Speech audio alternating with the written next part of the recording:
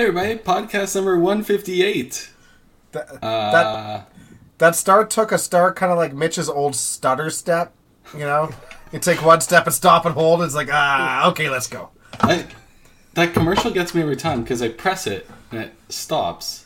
And you press it again and it stops, so I don't know what's going on. You would think after 158 we would have that under control. No, it's still we need to practice for another 150, I guess. You know what? If it was a ladies' podcast, they probably have it perfect, but we don't need to be perfect. Well, they would be 6 minutes earlier, so...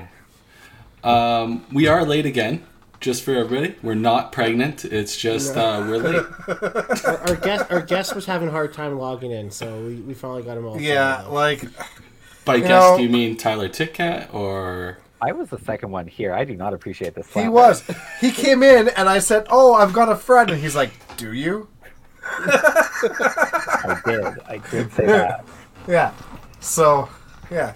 Yeah, no, Mitch was having a hard time with his connection in the background. We kept trying to get him in, but, You know, after 15 podcasts, you think you would have it, but he didn't. Yeah. No. It's unfortunate. Yeah, it's unfortunate, Yeah. but maybe our next guest will be better at it. Yeah. Maybe. We'll just introduce ourselves because this is podcast 158, and there may be some new people to our podcast. So I'm Kerry Kreitz, kind of the host, not really, part-time now, more so. Dexter Wiseman in the top right of your screen, Tim Wiseman in the bottom right, and Tyler Titcat, partially new podcast crew. Maybe. Yeah. No, let's just say cameos. it how it is. Let's say it how it is. This is a trial run. The Stan Lee of bowling podcast. That's fair. You're just far more We're alive. looking for better. We're looking for better talent. Daryl's kind of getting old, so we upgraded to Tyler. That's I don't know how easy we can explain that, but we're good. Yeah. Interesting take on that. As Daryl reads this, he can tell me where to go, right? So, yeah. Wow.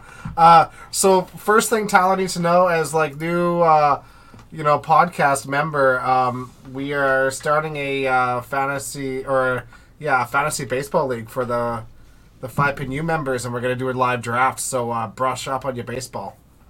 Is that the Toronto Maple Leafs team there? Yeah, that's the one. They score touchdowns? Yeah. I love it. Right, I'm on it. You don't have to be good at it, but it'll be entertaining. I think we might ask our guests on too there. We might ask our guest in there too. He's not great at it, but he understands baseball a little.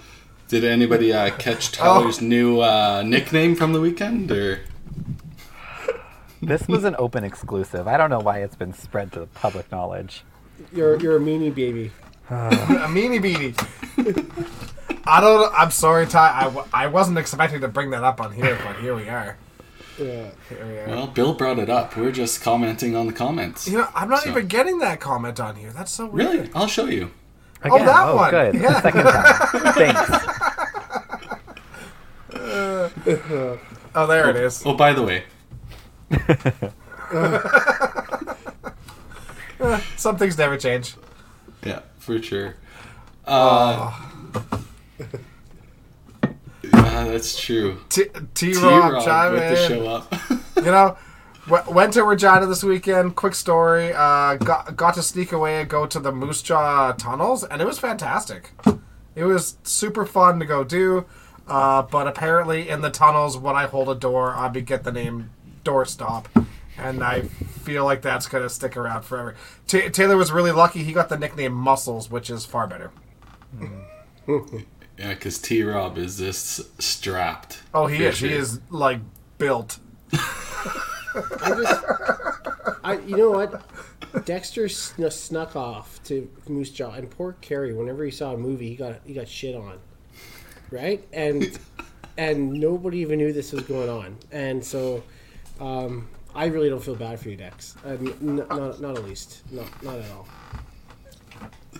Oh man, those are some old references. I like it. Yeah, there's no movie theater anymore. It's Nope, the movie theater sad, in actually. Golden Mile is long gone.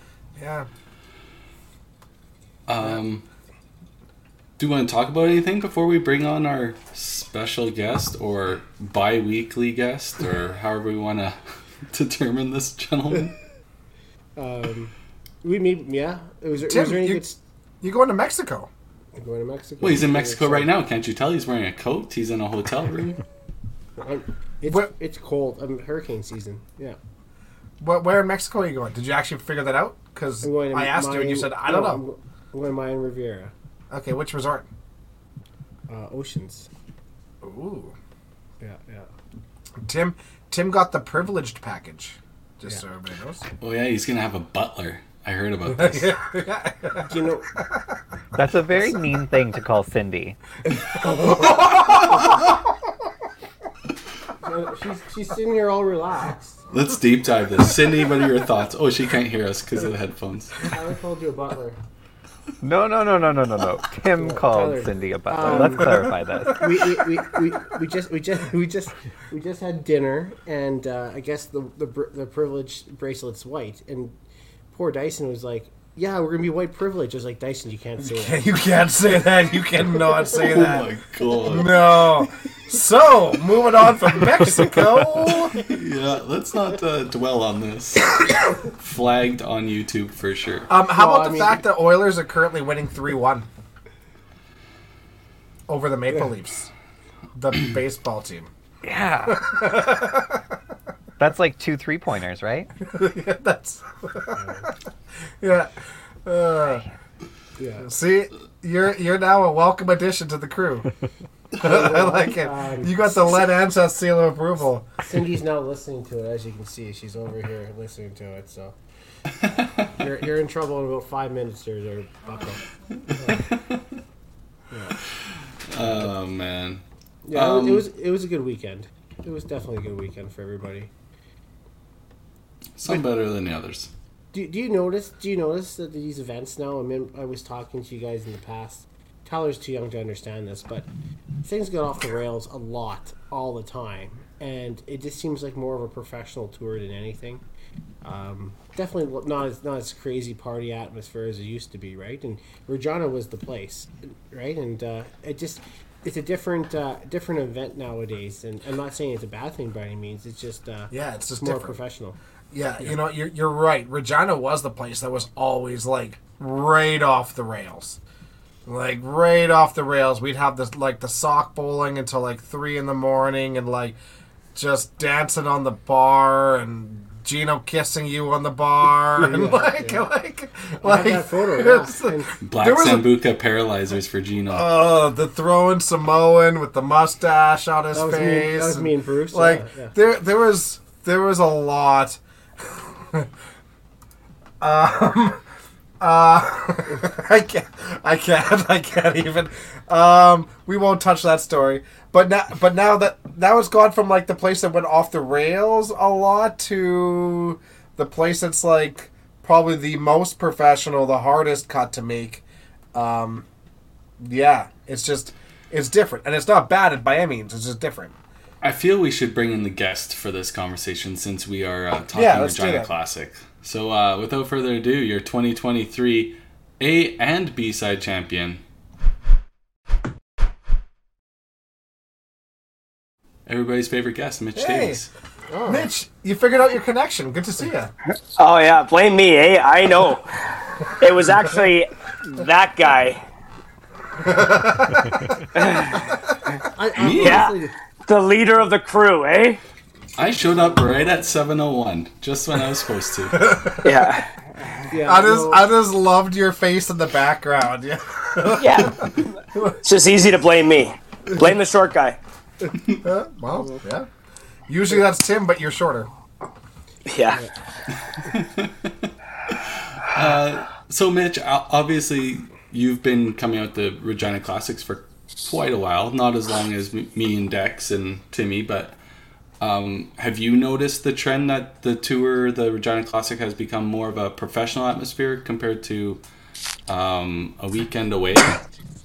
Oh yeah, no, absolutely. There used to be years. This was my 11th year going. Obviously minus COVID and everything like that. But my 11th Regina Classic, and there used to be years we'd like destroy rooms. Yeah. Do you remember that? We'd go in the rooms and we'd start flipping mattresses and pillow fuckface. Oh, yeah. Yeah, that was not safe times at all. No one was safe. Like, it was dangerous, man.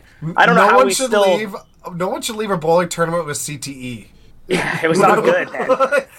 People, I don't think people know that game, right? That pillow game. Oh, no, I actually described it, like, I think, I want to say, like, a month ago in podcast for some reason. Yeah. Yeah, but otherwise, now, we go there, and there's 48 plus every shift. Everybody's trying their hardest. There's still a lot of drinking going on. There's still a lot of, good times to be had, but it just seems like it's a lot different, and probably for the better, to be honest. Mm-hmm. Yeah. Probably for the better. Foot slaps. That foot game was stupid, too. Yeah. Who came up with that? Who decided, hey, we're going to slap someone's foot as hard as you can? That's a terrible idea. Okay. That's a terrible idea. Now it's your turn. Yeah. No, it was usually people just laying on the beds, either whatever, talking to somebody else, and you just come up, warm up your hand as hard as you could, and slap the hell out of their bottom of their foot. It was enjoyable. It wasn't safe. It was enjoyable. It was abuse, 100%. And there wasn't any loitering in hotel rooms. Like, there was, like, nobody, like, 30 of us all in one room anymore, right? Well, we're all going to bed now. We're all old. And the high class go to Fairfield. So all this West Harvest people are still stuck. Okay, we're not going to talk about those times, Cindy. That was... You had to be there for it. That was it. That's it. I think she was wrong. 20K turned out to 8K real fast. And it wasn't 15 minutes. What happens in the Regina Classic stays in the Regina Classic, I do believe. Right. That's right. Yeah, well, whatever. Just if somebody has 8K, please go see Mitch. That's all I have to say. Yeah. Moving on. Moving on. So Lenny does bring up a huge point. So with all these consolation events being dropped from the main events, I didn't hear any complaints. Did you guys hear any complaints about? No. In fact, I heard compliments about it because the time frames were so much better. Way better.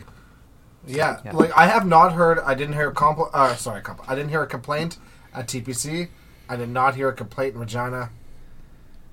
Nope. For somebody who didn't make the cut, like the rest of the four of you guys there, so I want to throw that out there.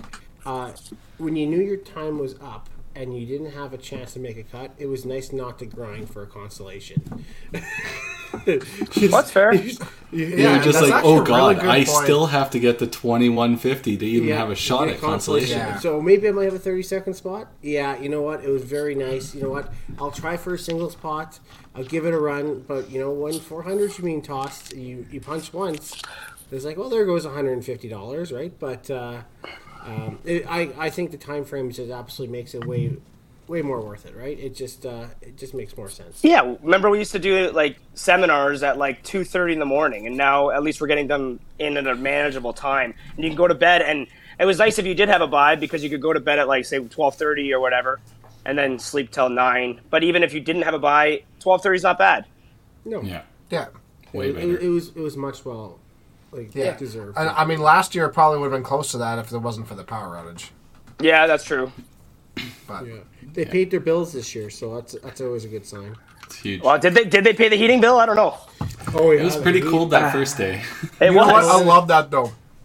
Every center should do that. That's so much better. That's so much better than it being like Not pay their unbearably bills. hot. To not pay their bills? Okay, Just shut down the building? Yeah. So True. I asked them, and they actually, or Cindy asked them, there's actually no heat in that place. I heard there's no furnace, yeah. Yeah, there's no furnace. So you either open up the ducts and it gets real hot, or you don't have anything at all, right? So Well, It's just residual heat. yeah. For Baker's Night, at least, like when there's like 200 people in there at one time, it's not bad. It's fine. No. Yeah. But 8:30 on a Friday morning, It was chilly. Yeah. It's a little dicey. But you know what? You know what the bonus was? How many 5PU and Absolutely. WCBT sweaters we sell? Oh, did you guys sell a lot? Probably a ton because of the sweaters. Sold a fair bit. Yep. Yeah. I saw the you new get shirt. You get those ones going, yeah. The zip ups. No, the bowling stupid game or whatever. Oh yeah. Yeah. Yeah, I saw those new shirts. Those are nice. Yeah. Mark did a good job with that. I like that one. It was good. It's well designed. Soon to be on the Shopify store. So if people are interested in ordering some, they'll be on there. Me and Johnny got to figure out when we're going to do that, but Good. Where we started? Let's kill like two birds with one stone. Let's talk about the showdown, and let's talk about the Bakers, right? So I know you won both of them. You won everything, Mitch. Yeah, so, I mean, literally won everything. Every single event that they had. Yeah. So I mean, yeah. Why don't you take it off? Why don't you lead this podcast? Yeah. How about we lead them with questions, Tim? Yeah, come on, Tim. So okay, here's a question. Let's start this one off. Okay. So you guys won this year. You didn't win last year, right? God, I know exactly where you're going. So getting rid of Adam, replacing with Dexter, was that a good change?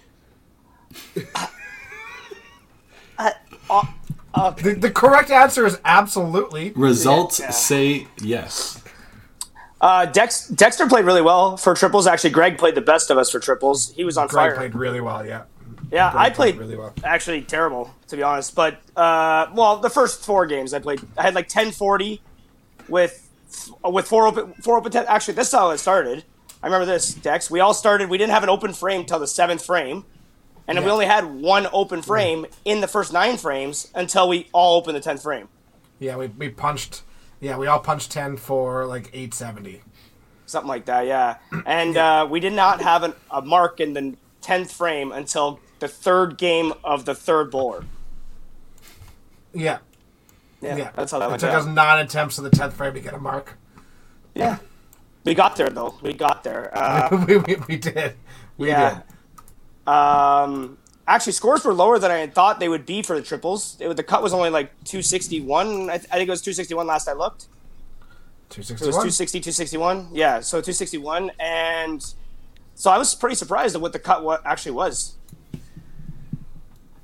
for that center. Yeah. Big range of scores.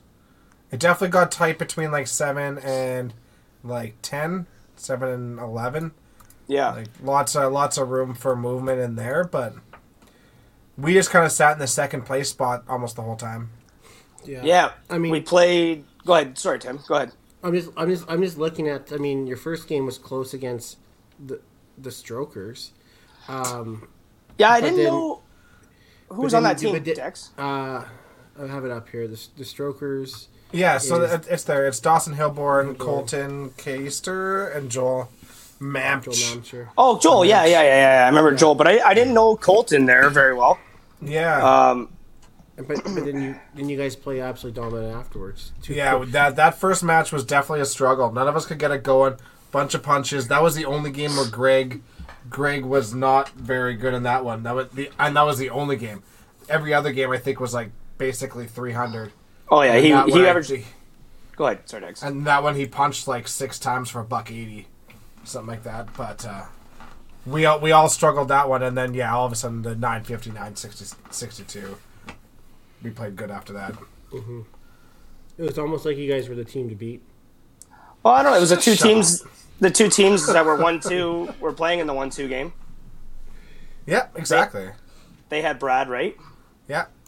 Brad Wist and And Bradford, And Bradford. They had a great team. I know Bradford had a rough final game, but I know we played really well. And Sean Schwartz looked at him and goes, "You really let the team down." And I know he was joking. But I was like, Sean, like, we won by 230 points. He shot $170.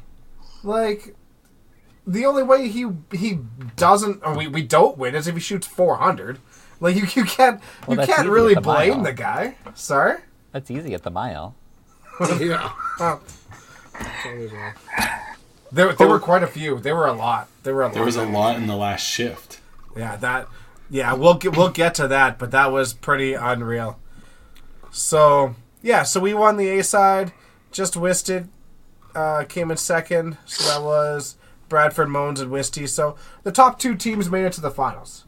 Yeah. So that's quite all right. And then who won? The McPeters. The McPeters. Josh Clark and all of them with that as well, right? Yeah, but they were playing Dougie, weren't they? I think they could have. I mean, it's like if you look at the top 8, they're all really good players, right? Everybody's made a cut before. Everybody's gone deep in a cut or won something. So, nothing out of the ordinary with any of those. Yeah. When it comes to the Bakers now, if you pull up the Bakers, obviously, spoiler alert if anybody didn't watch, Mitch won this one, but you once again I think you dumped Adam and Dex and you picked up Jen and Dwayne. Well, that was a totally different tournament, but yeah, no, I I've been on the same team for the last 4 years, Tim, and then Adam didn't come, so we picked up Ty. So if you're gonna throw shade. Get it right. Anyways, get it right. But I want you guys to take a look at all the names there, and I want you to take a look at number 16. And you know what? I mean, it was close. It was really close. If you really look at it, you're about 100 pins out from 200 pins out from second last. So. That's good. That's a good one, Cindy.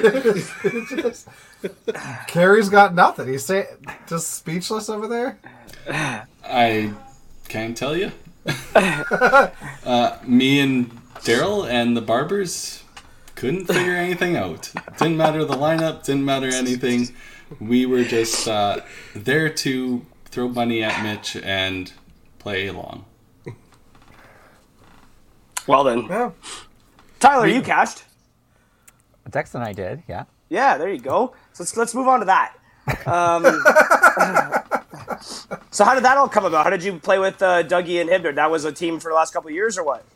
Yeah, well, I mean, with Weber not coming, they were obviously looking for someone else. Jeff messaged me, and then Jeff messaged his team, and Dexter scared the living crap out of Jeff and said he didn't want to bowl with Tyler, and that he hates that guy. Yeah, he was like, I asked Ty if he wanted to play. I hope you guys are all okay with that. And it was like, Ty? Seriously? That guy? And then there was a long pause, and you could just see the ... And there's like, it's fine. Like, me and Ty get along great. Looking forward to that. That'll be a good time. Well, that brings up a question that I have. So, Ty, do you guys in general, do you like to play with the same teams at certain events or all the time, or what do you guys like to do there? I personally like to change it up. I mean, I have no issues bowling with the same people over and over again because I like most people at the bowling alley. In Red Deer, we do usually keep our team the same. It's usually Brad, like my brother and I, and then the Frenchies, Sly and Max. Right. But other than that, I don't know if I've bowled with the same person in TPC more than once. Yeah, I saw you bowled Greg a couple years ago, or was it last year? 2 years ago when we were garbage. Never bowling with that guy again. That's what he said too. I don't know. It was awful. And then he bowls this year with Katie and they're lights out. Of course. Greg has to bowl with a girl though, man. He only wins those tournaments with a girl on team. It's a thing. Really? I mean, I'm gay. Yeah. Isn't that close enough? Oh, fuck. Come on. No, It's right there. The real it's question. right there.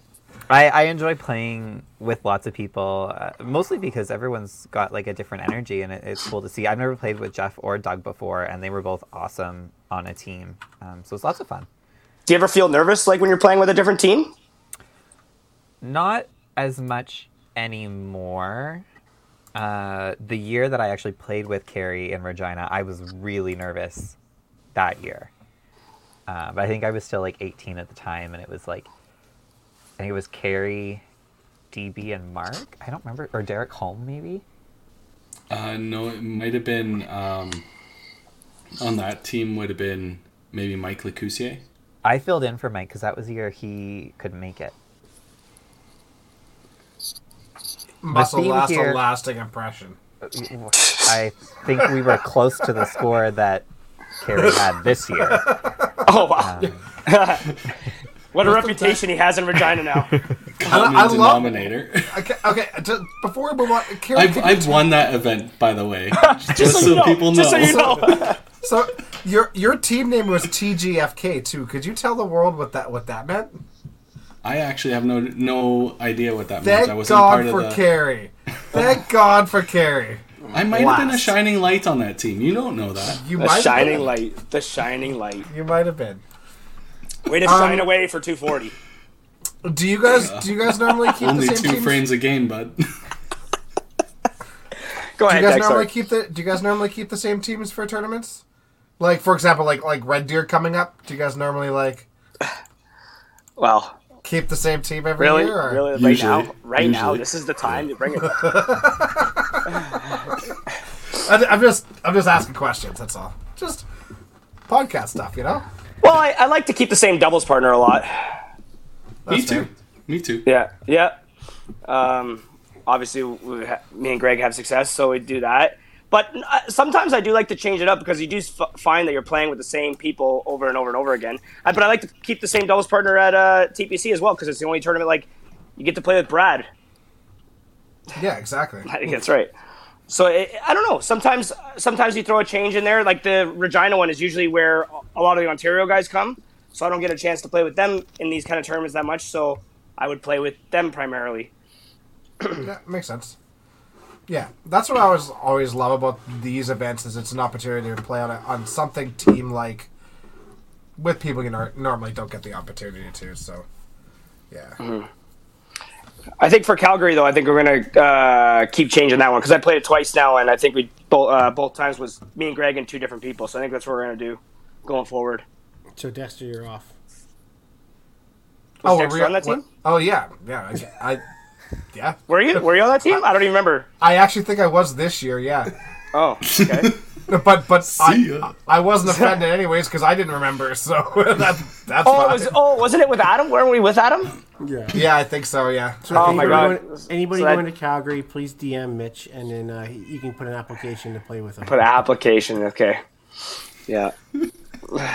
Thank you for that. I appreciate that. I hope you get 100. I'm going to share this and tell everybody Okay. about it. So, yeah. Moving on. Every time Tim brings up that. Moving on. And by the way, I did look back, Tyler. You were 15th with Carey in 2000. Who was all on that team? Johnstone and... Johnstone and Barber. Oh yeah, we. Oh, what's the common denominator now, though? It's Carey. I'm not bringing up Scotty at all. Tim, Not have you won that? Have you won the Regina Bakers? twice. Oh. Shit.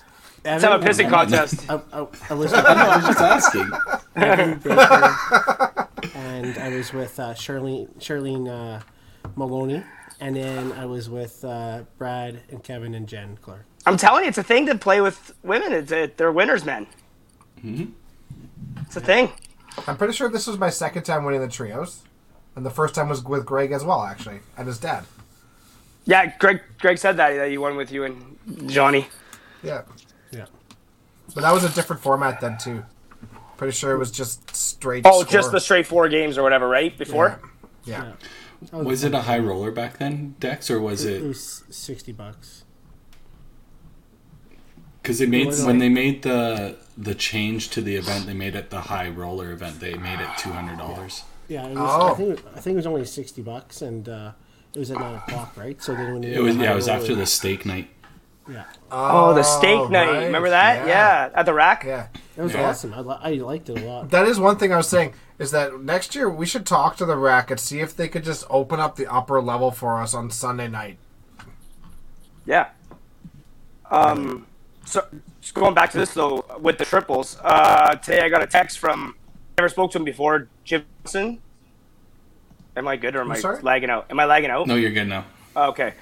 Jim Johnson, he's the owner of the Mile. Oh, okay. Awesome. Yeah. So he messaged me today. He said, like, over the years, he likes to message people when they're usually, he used to be there back in the day, and he'd have a drink with them and say, like, is there anything we could do to improve? And I'm like, I thought of, like, only one idea, really. And I brought up to you, I think, Dex, about the triples. If we did, like, say, 7 games instead of 4-game qualifier, you do, like, 2 pods of 8 and play right to match play. Would that improve it and maybe, like, raise the entry fee to, like, $250 a person? So you would play like in pods of 7, and then what would you do after that? So pods of 8 and then play 7 games. And then you take the top 3, maybe 2 versus 3 across the like across the pods, and then first ones have buys or something. Like whatever the format might be in the finals, but I'm saying like just maybe going to a match play system. Like if we're there for 3 more games, it would probably be more beneficial for the center as well. Yeah. But So you would have to start earlier, right? And start the Thursday shift earlier. Probably. right, and I brought that up too. Like maybe start at noon instead of 1:30. Yeah. I'll say it because, and I know Kevin and them are watching. I enjoy playing the trios, but I don't like the format. And the only reason why is, one, I'm out of shape. Two, I'm okay getting the money in half. I just think if once you make that playoffs, you could play 3 or 4 other games, and then play the consolation final or the third place final, and lose, and it just seems like all for nothing, right? You can play a lot of games, right, for a chance to win. Or I know it's a high roller thing. I'm just No, I agree. just not my thing. Yeah. But I brought this up to Kevin as well on the weekend about the triples and said, like, what do you guys think about this? I don't know, because then if you have 6 teams making the cut, at least you could actually make money, and then you do an actual format. Yeah. Yeah. I don't. It's a high roller event anyways. Yeah. So you're not looking to make your money back. You're looking to, I guess, profit. Yeah, so if the payout field is less than half, that's perfectly fine. Yeah. Totally. I totally agree with that. Yeah. I don't know, just something else to consider for next year. That'd be the only thing that I would say. That across the whole tournament you could even improve. Everything else I thought was fantastic. Yeah. Agreed. Yeah, it was well run. They do a great Very job. well run. Yeah. Yeah. Kevin and Warren and all their staff, Christy and all that, just do a fantastic job down there. So. Their pinfall is a little ridiculous, but Yeah, but you know what though? Their pinfall, when you look at it, it's no like crazy kickbacks. It's no like, it's pure hits. A lot of pure hits. Tyler would disagree. Tim, did you make the cut, Tim? Like, No, but I had the opportunity to watch a lot of people. So I think a lot of people are getting away with a lot of shit that you probably weren't getting away with, right? Because I know, like, I felt I played really good. I do believe that. But there's a lot of hits that I know don't go anywhere else. except for one other place, probably. There's a lot of times where I throw no rotation on the ball and I'll carry, and it looks like I threw an absolute nuke. That's a thing. That's a thing. And then Dex brought up a thing to me on Sunday night where he says, he thinks his strike percentage or his room for error for strikes is lesser here than it would be in other centers. For me. I don't feel. Yeah, for you, right? Like, and I said that's where we all feel differently too. Oh, totally. Yeah, and like that is no knock on the pinfall at all because clearly it worked for everybody else. But like, it just seemed like I had a boatload of corners and a boatload of chops. And like that's on me. I couldn't find the shot that I could consistently throw strikes. Just not enough finish. And then still averaged higher than 80% of the field. Yeah, That's why he's number one, right? That's why he's number one, baby. but Yeah. I spared that guy's so gotta many stop. corners. It was outrageous. that guy's gotta stop. Yeah. Still couldn't beat Mitch, mean and he that didn't guy? spare anything. What's that, Ty? I said Dex still couldn't beat Mitch, and he didn't spare anything. So Yeah, I literally did have a spare for 23 spares don't frames. matter. Yeah, isn't Spares that the don't matter. truth? Yeah, Yeah. 23 frames. And then I almost chirped at him too hard, and I felt bad for a moment when I was like, he left a corner finally. I was like, you have a golden opportunity here, Mitch. Whiff. Oh yeah. So let's talk about this a little. I mean, we can talk about every shift and go through every shift, but there's a crazy amount of 400s. There's a crazy amount of great scores. I will simply say the last 2 or 3 games on Saturday afternoon was probably one of the best amount of great bowling I've seen in so long, and clutch shots. It was absolutely awesome to watch. Yeah, I heard the last shift was actually the same, man. Like slide through a 10-bagger to make it in, and it was like the whole set of players, right? They all went nuts. It was Yeah. crazy. Probably 12 people made it on that last shift, and I bet you 8 of them. Threw huge last 2 games to do it. I feel like every year we're in Regina, it's not normal for the last shift. Like normally you would say, okay, scores go down. That's usually how it goes. Or slow throwers. Yeah, also slow throwers.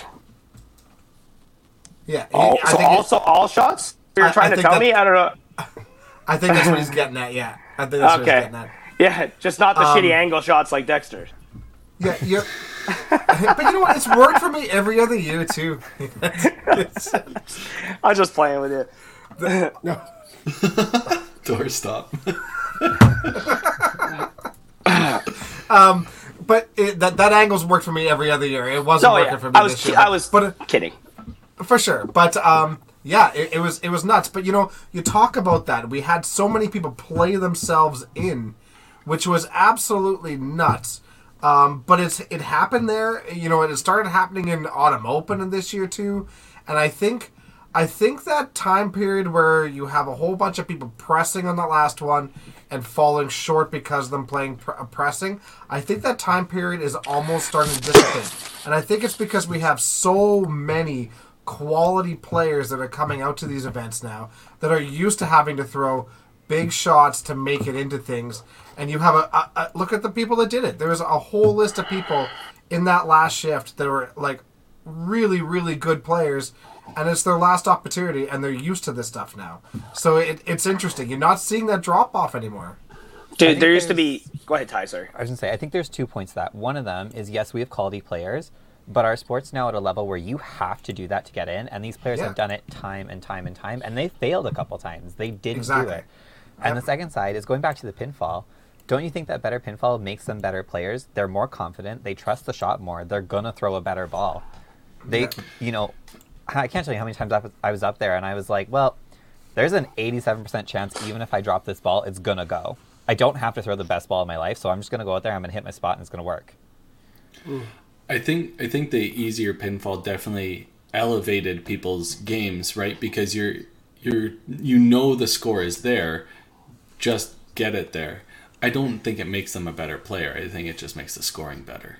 Well, no, I think there's more pressure on higher scoring centers. I think if they know that they don't have to be perfect, I think that's when the confidence kicks in, and then your shot does get better. Yeah, and that's what I'm saying, right? Yeah. They know they don't have to throw the absolute perfect shot like you do at somewhere like Paradise. Like for me, I find that a little bit tougher. I have to be in that pocket to get it to go. No, I feel way more comfortable. Only I at don't Masters. know. As far as like growing up in like easy centers, like Ty, I think we've had this talk before where you grew up in Bonnie Doon, and I was 2 things about that is, 1, I'm surprised you throw the ball the way you do, and 2, I believe in like if you play in easy scoring centers, sometimes it actually makes you more confident because you're not like over the course of time. Because you don't care anymore when you're on 4-baggers, 5-baggers, 6-baggers. It's normal everyday life as opposed to growing up in a Paradise or whatever center's tough out there. Innisfil for you, maybe, Carrie. Yeah. So that's a prime example that you just brought that up. So Michael Wist said that exact statement. Growing up in Saskatoon, he was playing in tough houses. 4 or 5-baggers were like astronomical, right? So he said the first time he came to Regina and he got to that first 4-bagger, that first 5-bagger, he was shaking up on line. Like, this is quite a few years ago, but I do agree with that statement. I think you're right. I think that now that moment of the 4 or 5-baggers when you play in a easier scoring house makes it a lot easier to get to them again when you get in those moments, for sure. Exactly. So we were fortunate. We grew up. We played Bonnie Doon when we were starting about 13 or 14, and we played Sher Park. And Sher Park, for the longest time, growing up, was a predominantly tough house. So we got a little bit of both worlds, right? So it worked out in our favor for that aspect. You need to realize that you still need to pin. Yeah, like you have to figure that part out too to realize, hey, I still have to make spares to win tournaments. Sometimes, you know what I mean? Sometimes you have to. Oh man, I'm gonna make that into an audio clip.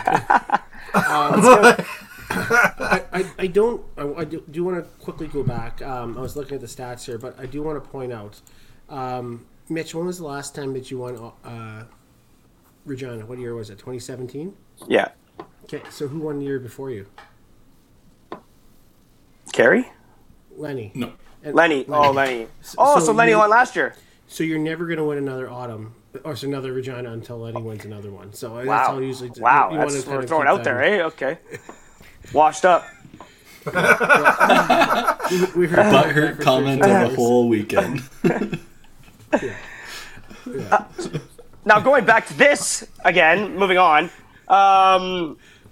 Pinners are winners. That's right, Matt. That's right. 770 doubles don't win anything. Going back to the cuts, though, a lot of times where Tyler said it perfect actually, when he said about players having to throw the shots again to make it. They've done it so many times where they didn't do it. But a lot of players were throwaway players that make the cut now. A lot of players would come, play their 2 shifts, throw their 1700s, and go home. And now those same players are so good, and they're shooting 22s, 23s, 24s. So, I mean, it just made it so much tougher. And obviously kids like Tyler's age that have grown up now, like seeing good bowling and learning from these tournaments have just got so much better. It's so hard now when there's like 80 guys that can win this tournament. If not 80 guys that can make the cut for sure. Like the best way to describe it. 80 people. I mean, Josie was on there, and I think Josie's yes, politically correct. Sorry. Guys Sorry. is kind of a gender neutral, isn't it? Yeah, that's what we're all about here. Honestly, I say it to every customer that comes in. Hey, what size shoes can I get you guys? I say it all the time. So there you go. Yeah.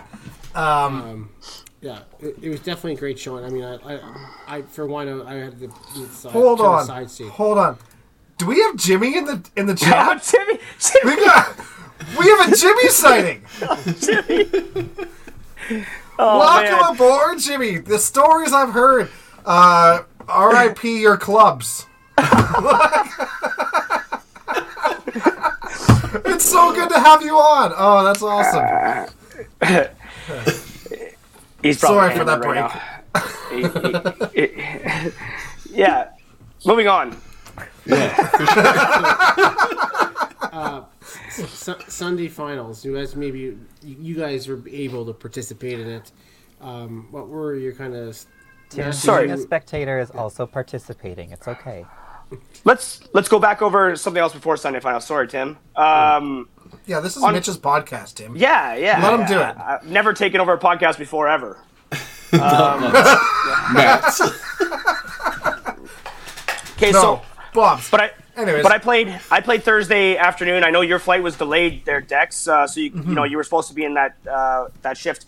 But so because of the qualifying money, so I had 2285, and after 2 shifts I was showing 11th. So the math said that I wasn't going to make the bye after 2 shifts. So Thursday and Friday morning. So Friday afternoon I decided to play again, based on the qualifying money and the fact that I wasn't going to get that bye. And you guys all know I've said it to you many times where I think you can't win the tournament unless you have a bye. That's what I've said. And 2 for so 2. far, 3 for 3. Oh, 3 for 3. Sorry. Just so we're clear. Forgot about club tour. Just so we're clear. No, but I said that, and I'm like, and I wanted to play again, and a lot of people asked me, like, what are you doing? Why are you playing again? And I'm like, and you never know. Like, what if you do break off a 24 or something, you get an extra $500 in qualifying money, and it paid for itself.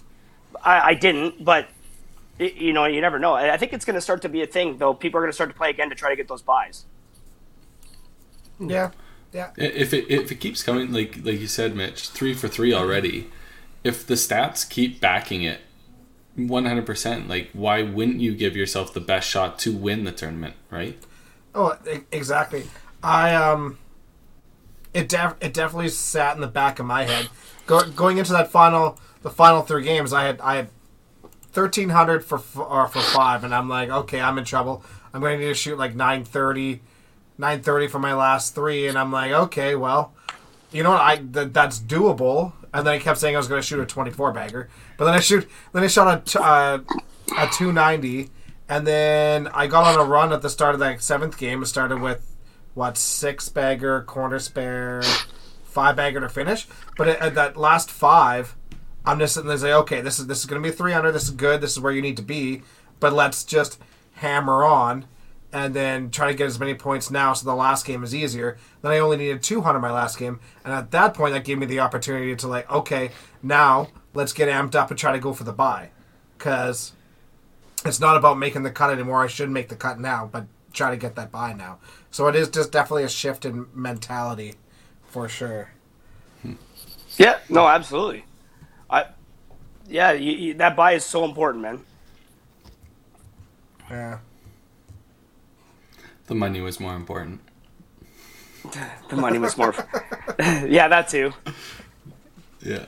I value But sleep over everything. but the shot is there too. When you're just saying is like you went corner 6-bagger, corner 5-bagger, whatever. The shot is there when you get rolling. It's like it seems like it's just nothing's insurmountable. Like nothing is unobtainable. Right? You know what I mean? Like you could just be like, Yep. okay, well, running a 7-bagger is like throwing a couple corner spares, man. Like it's there. Yep. Yeah. But yeah, that was my thoughts on playing a second shift. Yeah, no, that makes sense. Totally It does make sense, yeah. And honestly, too, if you're going to make the cut on Thursday, it keeps you loose. Now you got to get some reps in before Sunday. That was another thing too. Like, I mean, Lenny made it too on the first shift, and he didn't bowl until like I think he played Baker's, and that was it, right? He didn't bowl until Sunday. Correct. I also thought about that on Friday. I'm like, okay, well, if I throw 8 more games, and I was trying to do some things on last weekend in my last shift at Timmins, and I was trying to do some things and then like just kind of replicate it as well. So maybe an extra shift there might have helped me kind of figure out some things as well. So there's always some benefits to it. Obviously, there's a money situations different for everybody too, right? Like if you're going to spend say $280 on a shift, if you don't have it as opposed to having it, like it's a big. There's other factors too. Yep. Yeah, but practice time is at a premium that doesn't exist during these tournaments anymore, right? So that's one way to get it. Yep. But Sunday, Tyler, you had to play the morning. Yep. Did you find that going from 1 on a lane to 2 on a lane was a factor?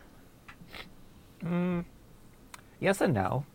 I mean, like, mentality-wise, it definitely changed how I approached the matches.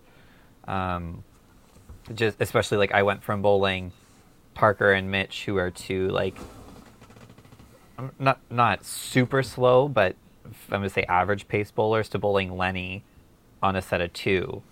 That, I think, was a bigger change than necessarily, like, the 1 to 2 players.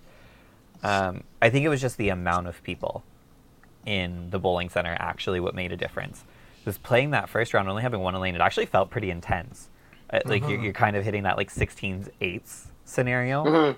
And then you're back to the 32s, and you're like, oh, God, there's a lot of people here. Like, pace drastically drops, everything drops. Yeah, right? it was different, but I don't think it was a factor. Lenny was saying to me that he obviously we all know about Lenny where he likes to go fast. He hates playing the 2s. If he can ever get past the 2s, you might as well look out because he can just play at his own pace then, right? And he just walks around. But there was a lot of times where I played Lenny. Tyler, you played him the first round, right? And then I played him on the B side. There's a lot of times where I'd be going first. Well, they'd be done. The other 2 would be done, and I'd still be up, and he'd be waiting to bowl. And he's, like, standing right behind me. And I'm like, well, sorry, man, there's nothing I can do for you. I've got a bowl still. So it sometimes fucks with his timing, right? So it could be the same for a lot of people just mentally. Totally. I do find that Regina's model of 2 on a lane is more challenging than TPC's. Yeah, with the side-by-side or behind. Yeah. That threw me. I remember doing it last year, like, when we started playing, but I was like, when they told us you're facing the person on your lane, I was like, oh, that's different. And then, but yeah, it's a different format. It's kind of neat. It makes the coin flip actually mean something, right? Yeah. Where at TPC, it doesn't really matter because it depends on the pace if you're the second player on that lane, right? So, Yep. Yeah, I actually like that too. That the fact that you can have a 10th frame that you have a chance or you don't have a chance. Yeah, for sure. I was going to comment. So, like, Ty, after playing the play-ins, like you said, the intensity level and stuff like that, and then you go to the 32, so you introduce another 16 players to the field. The pace drastically drops. The format of the play changes, right? Because now you're not playing side by side. You're playing on the same exact lane. Was there any mental prep that you changed? No, I don't think so. I played really, really well against Parker. Like I shot the last 8 to shut him out by 3 or 13 or something like that, and then I was on the pace for a similar score against Whist. So I figured just keep that the same. Knowing that I was bowling Lenny, there was definitely like an extra keep your timing the same. But that's a me versus Lenny situation. That's not a me versus 16 more people bowling. And he will change your pace of play. It happens. Like you have to play your own game because he will do that by unintentionally or intentionally. I don't know, but it happens where you want to go up there fast too for some reason, and you have to kind of remind yourself. Well, it doesn't change mine. but it's unintentional, and I will say I think going a slower speed actually hinders himself too. So as much as we're trying to play his speed or try not to play his speed, the other way is around too. He's trying not to play our speed. He wants to get his own, right? Well, yeah, he goes for that walk all the way to the end of the bowling alley, right? But in the twos, he might go to that walk, might come back, and he might not be up yet. Whereas if he's one-on-one, he will be up. Yeah. It's definitely a battle of the wills of who is able to keep their timing and stick with it. Mm-hmm. Dex, who did you play? I know we played each other on the first round. Who's your other match? Kyle Young. Kyle Young. Yeah. Before he went off. He was getting some coaching sent in from his wife. Okay. Fun fact, that's 100% true. But we both kind of struggled our first 2 games, and we just kind of did, it was like straight match play. Like everything I did, he would do, and everything he did, I would do, and then the last game, I just threw a couple more strikes. We found in the last game where we threw a whole bunch of strikes, and I just outlasted him. And then he found the strikes for the start of his next match as he went back-to-back 400s and made Nelson's score on that match sheet look silly. Oh, yeah, he gross, man. He had 815 for 2, didn't he? Yeah, 815 for 2 to like 480 or something. They didn't even play a ball, right? They didn't even throw a ball in the third game? But anybody who doesn't know that, looking at that sheet, it looks like they played 24 frames and Nelson was awful. No, That's what it looks like. Absolutely. You know? I was crushed him. I was watching and Nelson asked, "Are you wanting to go for 1200?" He's like, "No, I'm okay."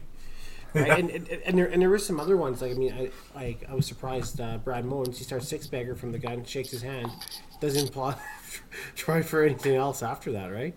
The perfect game bot would have been $400. Yeah, it was already gone, right? Yeah. But I mean, just in general, though, I mean, usually that's something that we would normally do. If you're on a run, you let it go. I mean, I know Kevin Clark did the same thing with Brandon. The game was completely over, but Brandon was on a run, and he let him finish in order to have a chance for the high game pot at the end, right? So a little bit that was a class move by Kevin, right? But question though, I mean, obviously, okay, this sounds out there, but obviously, we always want to throw a perfect game. But in this situation where you're in that match and that perfect game is worth very little, do you want to go up there and throw that perfect game and have those nerves and that adrenaline and have that come down afterwards? If your goal is to win the tournament, I don't know if it's not natural throughout your match and you're doing it already, maybe it's okay not shooting for that. I listen. I know Carrie's looking that way. Carrie is looking at you like two hats. But I'm actually kind of agreeing with you, Dex. Man, that perfect game doesn't matter. It's for $300. Yeah. I mean, obviously you always want one, but it's going to avoid that come down afterwards where you have to go into your next match and try to get your heart rate down and figure all that shit out again. It could be different for Carey, the guy who's had 17 perfect games. No, I was thinking it as something that's not achieved in the sport very often. No, and agreed. But like I said, it depends on what your thought process is in the moment. Are you going for the win or are you going for the PG? If it was me, honestly, I'm pretty superstitious about things. I probably wouldn't throw.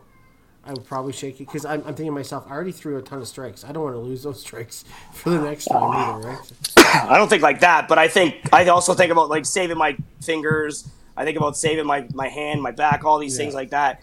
I actually would stop probably on yesterday or on Sunday. I probably would have stopped if I had one. Well, I mean, you're washed up anyways. You wouldn't have got it, so.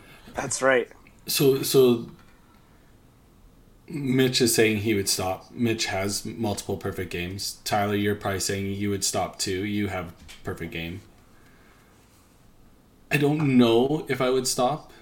I think achieving that perfection in our sport is so seldom that in those moments, if you can't recover after that moment, I don't know if that would have changed the outcome of your whole tournament. I don't know. I really don't know if I would stop or not. I think and truthfully, I don't know. I don't know if I would either. But it just devil's advocate. I don't know. I don't think it's a bad play. I don't think it's a bad play. But no. The other thing is too, Brad doesn't know what frame he's in. Right? Brad just literally he doesn't know what frame he's in. So I mean, for him, he could be in frame 3. He was walking around and he's in frame 8. I was like, you got 5 more frames left, bud. Well, Tim didn't even know if Brad can count, so Tim was all over the place on the weekend. Oh, yeah, Brad was terrible. Yeah. I tried to mess up Mitch before our match. Kept telling him we were on 13-14. I was warming up on 13-14. Turns out that's not where we were playing at all. Yeah, you came and told me. I was like, no, I'm pretty sure we're on 5 and 6. You're like, no, we're on 13-4. I'm like, okay. Packed up his shit, moved over. Yeah, and then I'm like, no, I'm pretty sure. And we went back to 5 and 6. So we should mention we're talking about perfect games, and Ryan Reichert, one has threw a perfect game. I believe that was his second. I don't know if it was second sanctioned one, but it was his second. And I don't know how much he ended up walking away with. I think it was like 3,500, isn't it? Yeah. Yeah. So this kid every year, man, every year he plays so well at Regina. Yeah, it's unreal. He's on the Saskatoon men's team. So Ryan Reichart, I believe, has made all the cuts that he's played. I'm pretty sure. Yeah, he's a very solid player. He was, I think, a year or two older than my brother, if I remember. And like he, even at the bowling school, is just a very solid approach to the game. It's very level-headed. He threw a perfect game in YBC. Was recognized at it at YBC Nationals. This would be his second one. He was 15 and he went to the 4s at Regina once. And he just seems so chill. Like, he seems really relaxed most of the time. The one thing about Ryan, though, his voice always catches me off guard. Every time. I just don't... It's just not what I expect. And then he comes up and his voice is like 10 times deeper than mine. And I was like, oh. Hey, how's it going, Ryan? But, yeah. That's a definitely good note you brought up there, Dex. Thanks. Just talking. We're talking. It's a podcast. This observation. That's what we're here for. Yeah. But if you look at his scores after he shoot the 450, I mean, he had 1,100 triple within those 3 games, right? So. He started off, or he played the next game very well too. Which that there alone shows you how good a guy is. He throws the perfect game and he comes back and plays well right away. Steve Peter one shift went like $160, then 1,100 his next 3. Yeah, that was wasn't that the last shift too? It was, yeah. It was absolutely gross, man. Like, his shift was a roller coaster. Yeah. Let me see if I could find it. I mean, and Matt had a perfect game attempt, and he ended up with 438. That was another one. Right? Yeah. So I mean, Tim, can you explain how we get to a 438 in 5-pin bowling? You throw 11 in a row from the gun. Yeah, the only way. Yeah, 11 bagger from the gun. Then what, Tim? You hit 1 pin. That's That's how it is. Yeah, that's how you do it. Yeah. So Steven goes 166, and then goes 403, 353, and then 255, 275, 252, 210. So kind of slows down in the middle there, and then has to shoot a big one at the end to make it, and shoots 335 to make the cut by 30. Going over how hard this cut actually was, like when you really break it down, I had my 2285 shift. I have 990 something for my first 3, and I'm feeling good. Like I'm playing well. I go like 260, 290 something. Right? I've got a good score going. You still need 700. Like it's not a walk in the park. Somehow, some way, I made it extremely hard, and I went 2-0 in game 7, and I'm like, okay, I just need 220. I got 133 and 7. So now you need a 5-bagger. Oh, good job. Yeah, that's how hard it is, though, man. That's how hard that tough. cut is. Yeah. It's tough, and we might as well take a shout out to Henry, our beloved Henry. He played really well, and as much as the Dream Crushers harp on the average pros, you know what? He did a hell of a job, just barely. Just as much as Tim Wiseman harps on the average pros.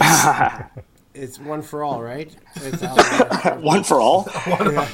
Wait, Musketeers. We are. But anyways, he did a great job. I know he came up a little bit short, but definitely an experience for him, right? Yeah. So let's talk about that. Like, not picking on Henry because we've all been there, we've all done this and missed a cut this way. How do you think the nerves on lanes 1 and 2 for Henry is when he knows he probably just needs 200? It sucks. Yeah. And that's a big reason why we always harp focus on execution at all times. You got to focus on your shot, your execution at all times, because the second you start focusing on results, it gets way harder. And then no matter what number you put up, you could say, "Hey, I just need $180." All of a sudden, you have 106, and you're like, oh, "Holy cow!" Yeah. Let's figure something out, right? So, it's tough. I feel really bad for the guy. But I'm also so friggin' proud of him. I think he taught himself something over the weekend about himself, and I hope that after, as much as missing the cut by 3 points is gonna hurt, I hope that it brings positive things down the road for him, because it was a hell of a show. But he shot a 1300 quad in the middle of his shift, right? He didn't start out great. He wasn't sitting in a good spot. 1300 quad gets him right back in the mix, right? And puts him comfortably inside the cut, right? And then you go to lane 1 and 2, which is, for everybody that wasn't there, 1 and 2 is notoriously a little bit tougher. There's some players that play really well on it. I'm not saying it's tough all the time. But it bites people because there is a little issue with lane 1. And it catches you off guard, and you got to figure it out fast. And I don't know, I don't know, I didn't talk to Henry afterwards, but I'm thinking that had something to do with it, right? I didn't talk to Henry about it either. Obviously, we're all really supportive of him, and we wanted to see him do well. I just think you look when you're playing well, right? And this is, I could be completely wrong, and this is maybe just the situation with Henry, I thought. But Henry is a happy-go-lucky guy. He's vocal, he's energetic, he's having fun, he jokes and laughs, and I think the last game just got serious, right? And I think when people are around him looking at his score, talking about him, and doing all his other stuff, I think it's a little bit a different situation than what he was. He's never been in that position before, right? And maybe down the road, maybe if he just keeps up his jokey and his vocalness and all his other stuff, this bullshit, he probably would have been just fine. I don't know, but I know I looked over and I saw him. He was a lot more serious than I ever seen Henry in my life, right? Because he wanted it so bad, and we wanted it so bad for him, right? So and that's where we need to move away. Yeah. So we don't give that 100%. Same energy to him too. 100%. I think if he wasn't in 1 and 2, maybe he was on 7 and 8 in the middle. It's not so bad, right? But 1 and 2, you're pushed in that corner where if we're all going over and watching him, maybe it changes the whole mood, right? Yeah. No, maybe just me, right? Yeah. Another thing that raised the cut, I think, this weekend too, was that the total score thing wasn't showing. Right? So people didn't have to look at that all the way across all the lanes and be like, oh, well, that guy's got this, that guy's got this. And I think that might have helped a lot of people. I remember last year they had that issue with the Cubica totaling system. It transposed when they flipped the order or something. Mm-hmm. So it was confusing to people. So I think they just decided to not run it because you don't want to have that issue where even though the scoring machine and the printouts are proper, what was happening up on the lane was improper and it was confusing to people. And it is. I don't look at that stuff at all anymore. It's really interesting. I just kind of have a number in my head and I just go and shoot for it. Yeah. That's pretty much it. It's like, okay. Well, cut's going to be around 2240, trying to beat that. And then, because what everybody else does around you doesn't really matter a whole lot. That cut line doesn't change a ton. Especially in that last shift. It doesn't move a lot. It might move up 5 points or down 5 points or something like that. But Yeah, you already know. You shoot 2250, you're 99% in, man. yeah, exactly. So Yeah. I don't worry about anybody else. Not to go off tangent here, this is still part of the Regina conversation. Did DB ever pay up his round? No, he did cheap pass. No, he did. Oh, he did. Yeah, he did. Bought me He one. did. You're right. He absolutely He did. bought me one too. Yeah. Yeah, he did. Yeah. I was just drawing attention to that because it was a Yeah. podcast. Oh. And like, I mean, I wasn't close, but I definitely thought it was going to be over 2,200. And I'm the only guy that was, like, over that. Still, you won the same amount I did. No, that's fair. That's fair. When Daryl said 2170 something, I was like, okay. Yeah, 2175 or something like that. You've had a gummy or two. He was hopeful for him, but then he ends up shooting 2375, so he didn't need to lowball himself. Yeah. No. Yeah. Do we want to move on to Sunday match play now? Yeah, we should do that. Well, first of all, Kyle Young, 2504. Pretty Gross. stellar. Gross. Yeah, not bad at all. Carrie, do you happen to know what the record is? 20. Oh, Mitch, what'd you shoot at do have it TPC? somewhere. I think it was Weber. It's Weber at TPC. What did Mitch Yeah. shoot at TPC? 2560. That might be really close. It's close. I remember watching Adam throw that at TPC. It was gross. And it But- was 5 on a lane too, right? It was 5 on. Yeah, perfect speed for him. Hey, you know what? You know what's funny was I don't think anybody said I missed Adam this weekend. Oh, Jesus, don't be like come that, on, Timmy. Tim. Come on. Don't be like that. But did you? I missed Adam. Come on. I don't me mind too. having a beer with Adam. Me too. I'm being nice. I like that. Being nice. It was weird. It was weird not having him. And there, and that's no for sure. no Bradley, no Yeah, no that- medium tit. Yeah. Adam Weber, 2592, 2018 TPC. That's gross. That's insane. Yeah. Yeah. Pretty good. Yeah. Okay. If we're still gonna talk qualified, just random facts. Are you Sorry. gonna go down the Sorry. line or? Sorry. 5 shifts over 2,400. But the wild stat for me that I saw this weekend, 105 shifts over 2,100 is a wild number. 105 shifts over 2,100. It's unreal, man. It actually is unreal. I remember when some of the cash tournaments had 105 entries. Uh-huh. It was 105 over 2,100. That's just a crazy number. I know Tim said I might be a little young, but like when I started playing this, if you shot 21, you were in. Oh yeah. I remember like 2108, and you're like, oh, that's like super comfortable. There used to be days, Tyler, like when you come to Regina and you be like, you shoot 2080, you're locked. You're locked. You're like, okay, this is easy. And it's so tough now, man. But our games have elevated to the point where 2080 we could do blindfolded. Yeah, but 2080 used to have white bases too. Yeah, that's fair. Yeah. Right, No. like that. Big factors, man. Those black bases are like the biggest invention since the blue band. It's crazy. Yeah. Like the amount of rollovers you get, when we will get into it when I talk about Tyler's match and mine, but like it's absolutely insane. And they must grease the decks too, or something like that too, because you feel like you're gonna miss, and it slides right down the lane, and they just kind of sweep right underneath each other, and it just all it has to do is touch it, and it goes over. Yeah. We have to give a shout out to Donnie Salmon for his great Oh. maintenance. That place is Yeah, always he does a great job. But it's spotless too. Yeah. Yeah. Yeah. Okay, Sunday finals. Yes. We're there. I don't know, where do you start? Like we already talked about Tyler's matches, I guess. Yeah, I mean we talked. You about tell me, Kyle Tim. Young. You tell me. Tell you. Yeah. Let's start with let's ask you a question. What match were you the most nervous for, and which match did you had the most confidence for?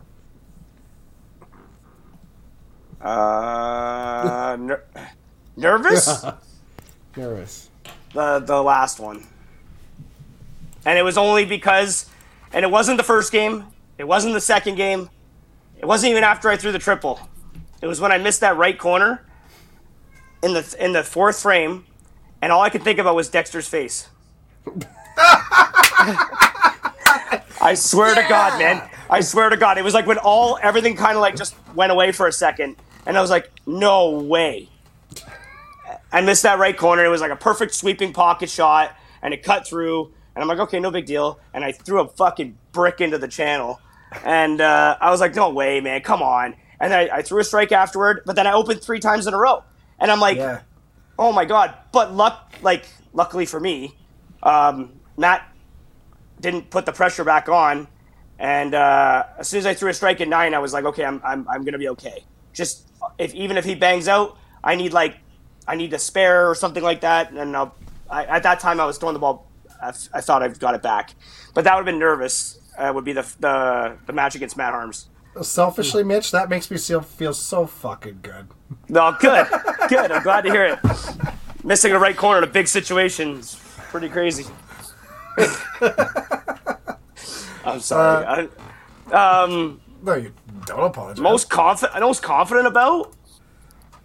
I don't know, man. I was actually like in a state of like blackout. Like I swear to God, I don't remember much about the day. I remember bits and pieces. I remember my first 3 players I had to play were Dexter, Lenny, Tyler, and I thought to myself, like, well, because it was the winner of Tyler and Lenny, so I'm like, of course, I got to play these 3 guys the first 3 games, and at the first 3 games, I actually wasn't like feeling it. I was kind of just throwing it up there and hoping, as much as that doesn't sound like me usually, but I was just kind of like, throw it up there somewhere, because right now you don't even know where the ball is going to come out of your hand, how it's going to come out of your hand. There was times I throw it like that, times I throw it like that. And I was like, I don't know what I'm doing, so I'm just going to try to throw it up. Even against Tyler in the 10th frame, I said to Greg, I'm like, if he makes me do anything here, I have no idea where it's going, so I'm just going to throw it up the middle and fucking hope. And and that's what I did, and I actually threw it well. But and right after that, I was like, I'm good. I've got the shot. Yeah. Once you went full Flava Flav, you were okay? I did not say yeah, boy. Okay, Yeah, you can say that. No, you I did 100% not. did. No, you 100% I did not. You turned around, you fist pumped, you said, yeah, boy! I said, attaboy. But when you're in the moment, okay, it might have came out differently. The matches I was really excited for and I was a little bit let down on was and Brad struggled against you, both matches. And, yeah, he did. And that's totally not like Brad. He was punching. He wasn't like he was all over the map. But he wasn't as sharp as he was, right? And I am aware of some things. Obviously, I'm aware of like, hey, I knew I was playing really well right after Tyler. I was like, no, I'm locked in now. Like I've got it. Everybody's just gonna get mowed over, and that's how I felt in my mind. That's how I felt. I was like, no, you're just in my way, and I knew it was gonna be me and Brad somewhere. I didn't know if it was gonna be twice, but it was looking like it was gonna be twice. Yeah. And yeah, we go up against each other. We both sucked the first 7 frames, I think.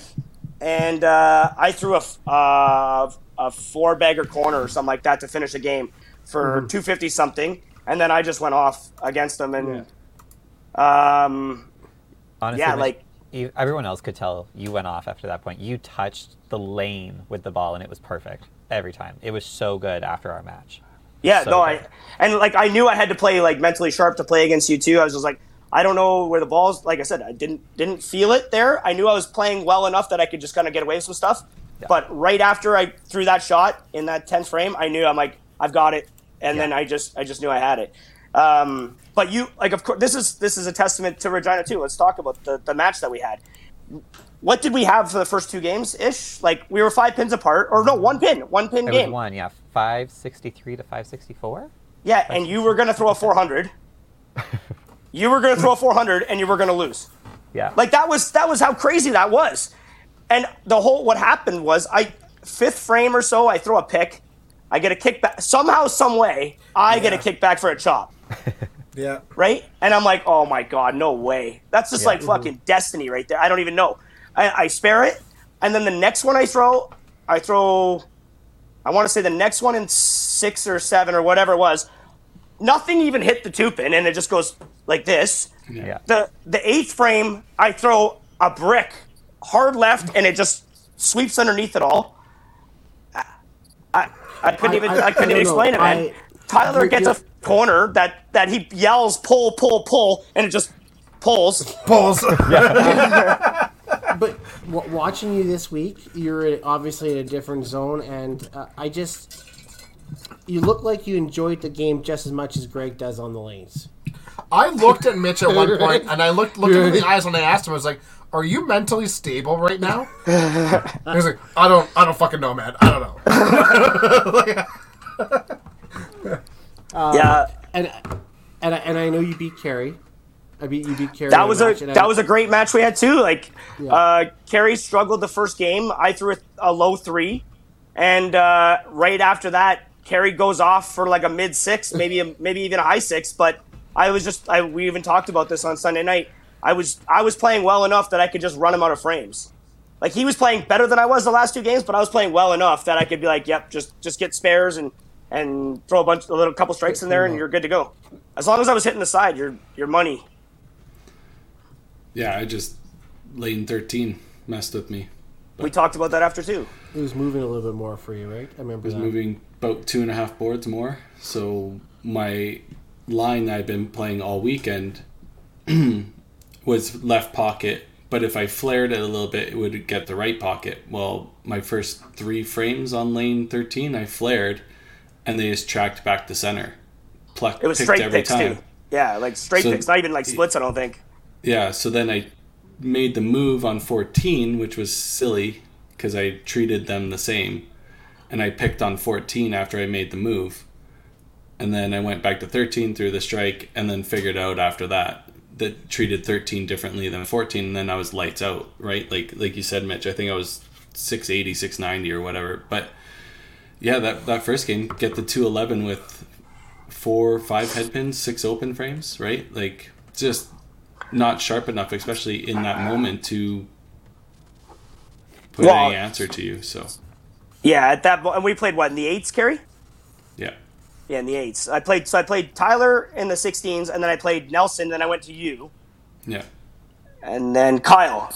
No, then Brad. Then Brad.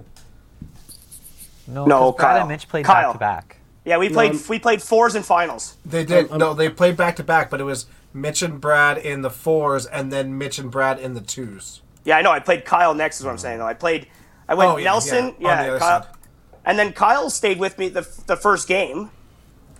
I believe Kyle stayed with me the first game, and then he went at one point. He was staying close, like for say 13 frames, and then he went 5 through the hole on a strike, and then I just took off.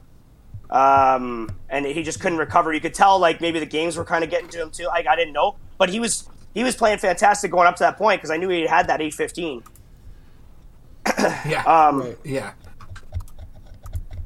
And then hard to slow down a guy who just shot 2 400s. Yeah. Oh, I played Jeff Hibner the next match after that, and I started off with, this is another testament to Regina. I started off with that 408. Against Jeff, and I'm throwing it like absolute perfect now at this point. I'm right pocket. My only miss was a sweeping right. I just missed, and then I hit the right pocket again. I think I hit the right pocket like I was like 10 out of 11. And Jeff had thrown 240, but I know that's only 160 pins or whatever it is there. I'm like, that's nothing. If he throws 360 to my 260, we're talking one game. That's all it takes there. And just luckily, he played really well the last 2 games too, but I stayed enough ahead. Yeah.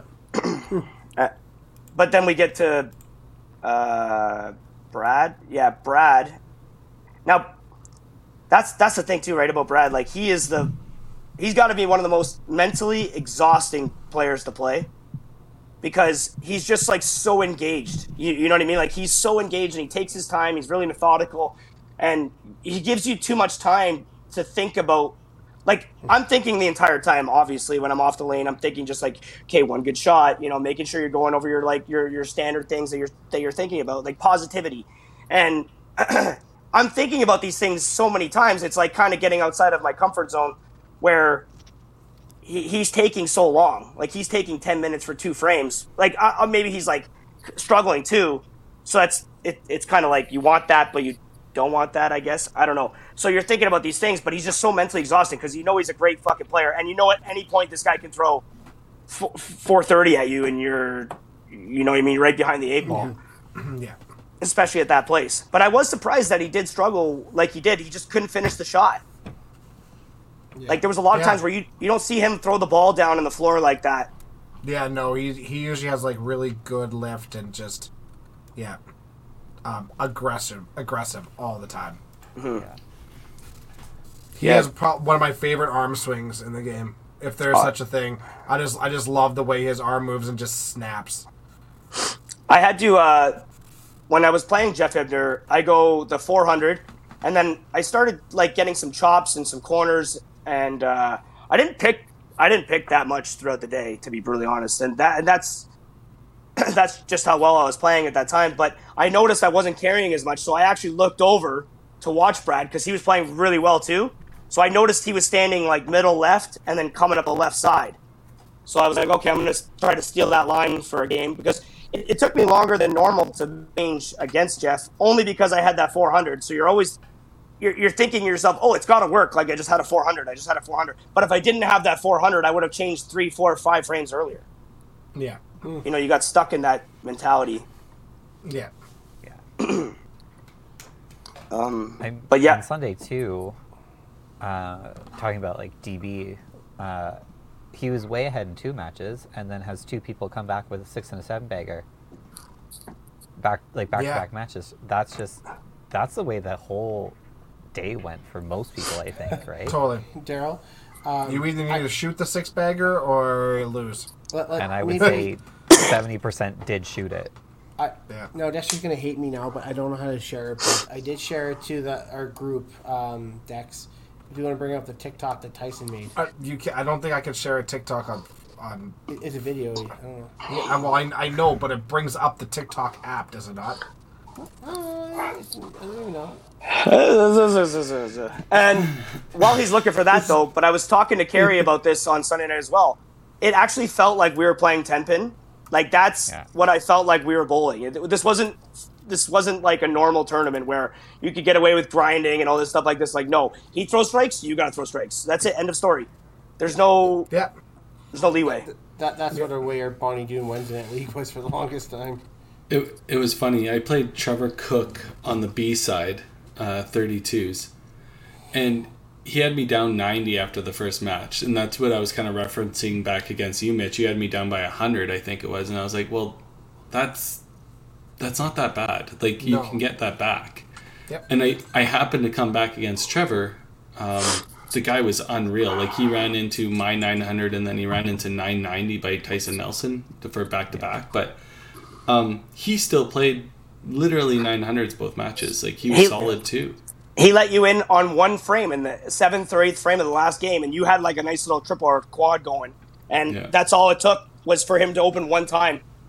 Yeah, he missed a corner. Yeah.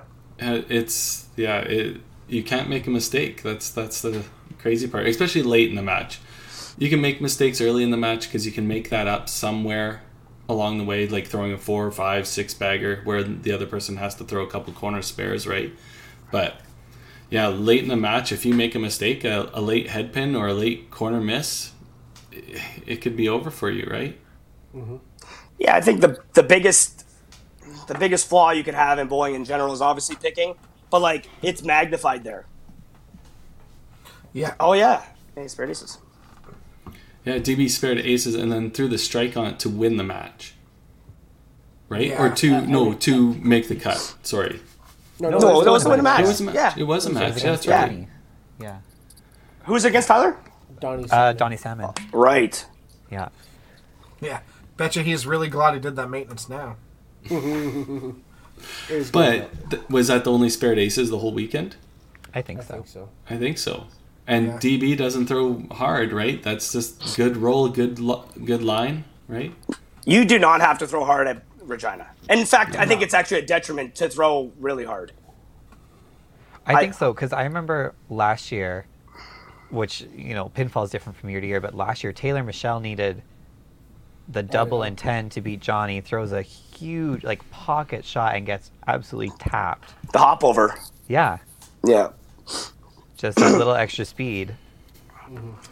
I also think that like the biggest key to playing there, and I said this to you as well, Kerry, is you have to lay the ball down. That's why if you look at all the past champions of Regina, they all lay the ball down. The rollers. Yeah. Yeah. I mean, I don't think that is. Carrie's just giggling. Why are you giggling? I laid the ball down. 100%. I know. I laid it before the foul line, right? Lenny, Tyler, Lenny twice, Brad, myself, right? Like all of us lay the ball down, and that's a big factor there. And you don't really want to throw it super hard. You want to throw it medium speed, and they'll just crack. Like I get more breaks there, and so does Tyler, than way harder shooters. Mitch, you told Dex, I think it was the match that we were all in the same set, or you two were playing, or maybe it was, you told Dex that he throws it just like 2 kilometers too fast. Yeah, because he's throwing like 44 or 43, and I'm throwing like 39. Yeah. Don't believe him, Jimmy. Yeah.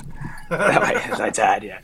But I also think angle plays a factor. Like I said, we talked about this before too, Dex, and like I know you went off, but I also believe that middle is the shot there no matter what. Like even if you don't play middle, get to the middle somehow. Like you don't want to play a huge angle there. And I'll be honest, like that angle has worked for me every year before this year. And then I tried to play left, and I did. I played half a game on the left side, and it's just buried left pocket, corner, buried right, or right side of the head pin, buried blow through corner, and I was like, no, this isn't fun. No. And well, you also switched to house balls. Well, that helped. That might not be the double factor here. Yeah. You could have just thrown your normal balls from that side. Crazy. Maybe. Well, I wasn't going to go back. one change at a time. No, the house balls, I think, you mean the two shot? A double change. Yeah, the double change is the one change change. he made. No, I stuck with the house balls for a long time. I stuck with them all, like, pretty much 3/4 of Saturday afternoon and all Sunday. Maybe I shouldn't have on Sunday. I don't know. That didn't work out for me, but... No, but clearly it worked for you on your shift, right? You played really well at the end. Yeah, I think that was the right... just a little bit of a different grip, which was nice. Yeah. But like talk about that, Dex. Like you played fine, but you didn't win as many matches as everyone else. Like how did you feel on Sunday? I felt okay. Honestly, like I was never disappointed. Even with my shifts that I didn't qualify with, I wasn't like mad at how I played. Yeah. Because the way I played, there wasn't a whole lot more I could have done. I made pretty much all my spares and moved on, and that's just kind of what it is. I'm glad I found something for that last qualifying shift to get me in. But like I said, I think that was the most amped up I've been throwing my last 2 games in a long time. But yeah, Sunday, as much as like I wish it would have gone further, I mean, it didn't pan out, and I wasn't upset. And like I lost to Mitch and I lost to you, and like I'll never be like overly angry losing to you guys. Like I'm not. You guys are 2 of the best in the country, and you're friends. So like yeah, as much as I would like love to like hammer you one time, Ty, because I'm going to. That was what Schneider was saying to you. You know what I mean. Anyways, Moving on. Yeah, Moving on. Well, I'm never. It is what it is. Like I know that facing you guys will always be a challenge, and I know like 90% of the time that those matches could be a coin flip. And Is there anything you would have changed? Absolutely. I don't know. So I'll be honest, Ty. Like when I started facing you, the killer instinct was there. Like I wanted to beat you. I wanted to beat you, and then it didn't. Then it was gone. And I at that point, life is more important with other things. And at that point, I'd rather be a friend over being angry in my head, being want to hammer you. You know, if that makes sense. Yeah. So, for sure. Would I change anything? No, not really. Well, you're bowling a match. It's not like, you'd have to hug them. You know what I'm saying? Like, I don't understand. Like, what does that mean? Like, I like you guys all too, but when we're playing, that's it. Yeah, no. Yeah, no, I understand what you're saying too, Mitch, but yeah, no, I think, it's okay. We don't have to get too deep into it. Right. Yeah. Moving on. Yeah, moving on. How about the fact of that there might have been like a seminar that happened, and Kerry Snyder had 3 guys, and I knocked them all out. And Well, what was Kerry? Kerry harasses you and Dexter. I mean, he basically was taking a picture of your bald spot the whole yeah, finals. I got one there. He said he was going to send me the picture while I was bowling against Brad, but I didn't have my phone on me, so it wouldn't have mattered. But I gave him a little wink in the 10th frame there against Brad. You know what? Quite the character, yeah. We don't condone gambling or anything. Well, there's no one knows what it is. But yeah, no, it was no one knows. he was raging for like 3 hours afterward, though. Oh, was he? He's like, how did you fuck me? How did you fuck me? And he took it out on Dexter. Yeah. Did he? As he does. Yeah. I've been saying No, he didn't. No, he didn't. I've been saying carry progress No, he reports of Dexter taking pictures of him once a day. The emojis say otherwise. Yeah. You've been sending pictures of me once a day to him? Yeah. Is there not laws against that? I'm pretty sure there were laws in California, about that. for sure there is. Yep. California. Okay, but The opposite of Alberta. The opposite. I do notice Kerry has something ready to go down below there. I Yeah. don't know if he wants to talk about that. Yeah, for sure. So obviously, Regina Classic is part of the WCBT. Mitch Davies is a proud member of the WCBT. Proud. Very proud. Perfect. All right. Super proud. Super proud. So Mitch is now the proud owner of #1 and leading player of the year as well. Yay. So right now the cut is Dexter for the top 12 Tour Championship at 131. What do you guys believe will be the final cut number for points? Greg. Greg is the leader of the midfield, eh? I think He's it's a great Greg. midfield player. We were just talking about it today because obviously we were trying to work out where everybody's if we're gonna stay, if he's going or whatever, and we were just talking about how he's had too many mediocre finishes for him, which is like ridiculous when you think about it. It's like those are still good finishes. It's just it's so hard because think about it. There's 5 tournaments, so there's if there was 5 different winners and 5 different second places, that would mean 10 people are making it. Yeah. Yeah. Theoretically, right? So that's how hard that is. Well, 145 I don't think is enough, right? So a second place technically isn't. I think it's somewhere in between those numbers. A second and a cut. Like, you know what I mean? Like, you got 5 tournaments to do it. So I agree with you. I think Gary might be the odd man one out because somebody can get hot when the event, right? Somebody might already have points and get in there, right? So you just never know, right? I do agree with that. Yeah, I think Greg is kind of the. I think Greg. If he doesn't improve, I think that's where the line is. I think Greg is in. We're kind of in a year we don't know because we never had 5 tournaments before, right? So Yeah, this is the first time. yeah, so it's going to be a little bit different there.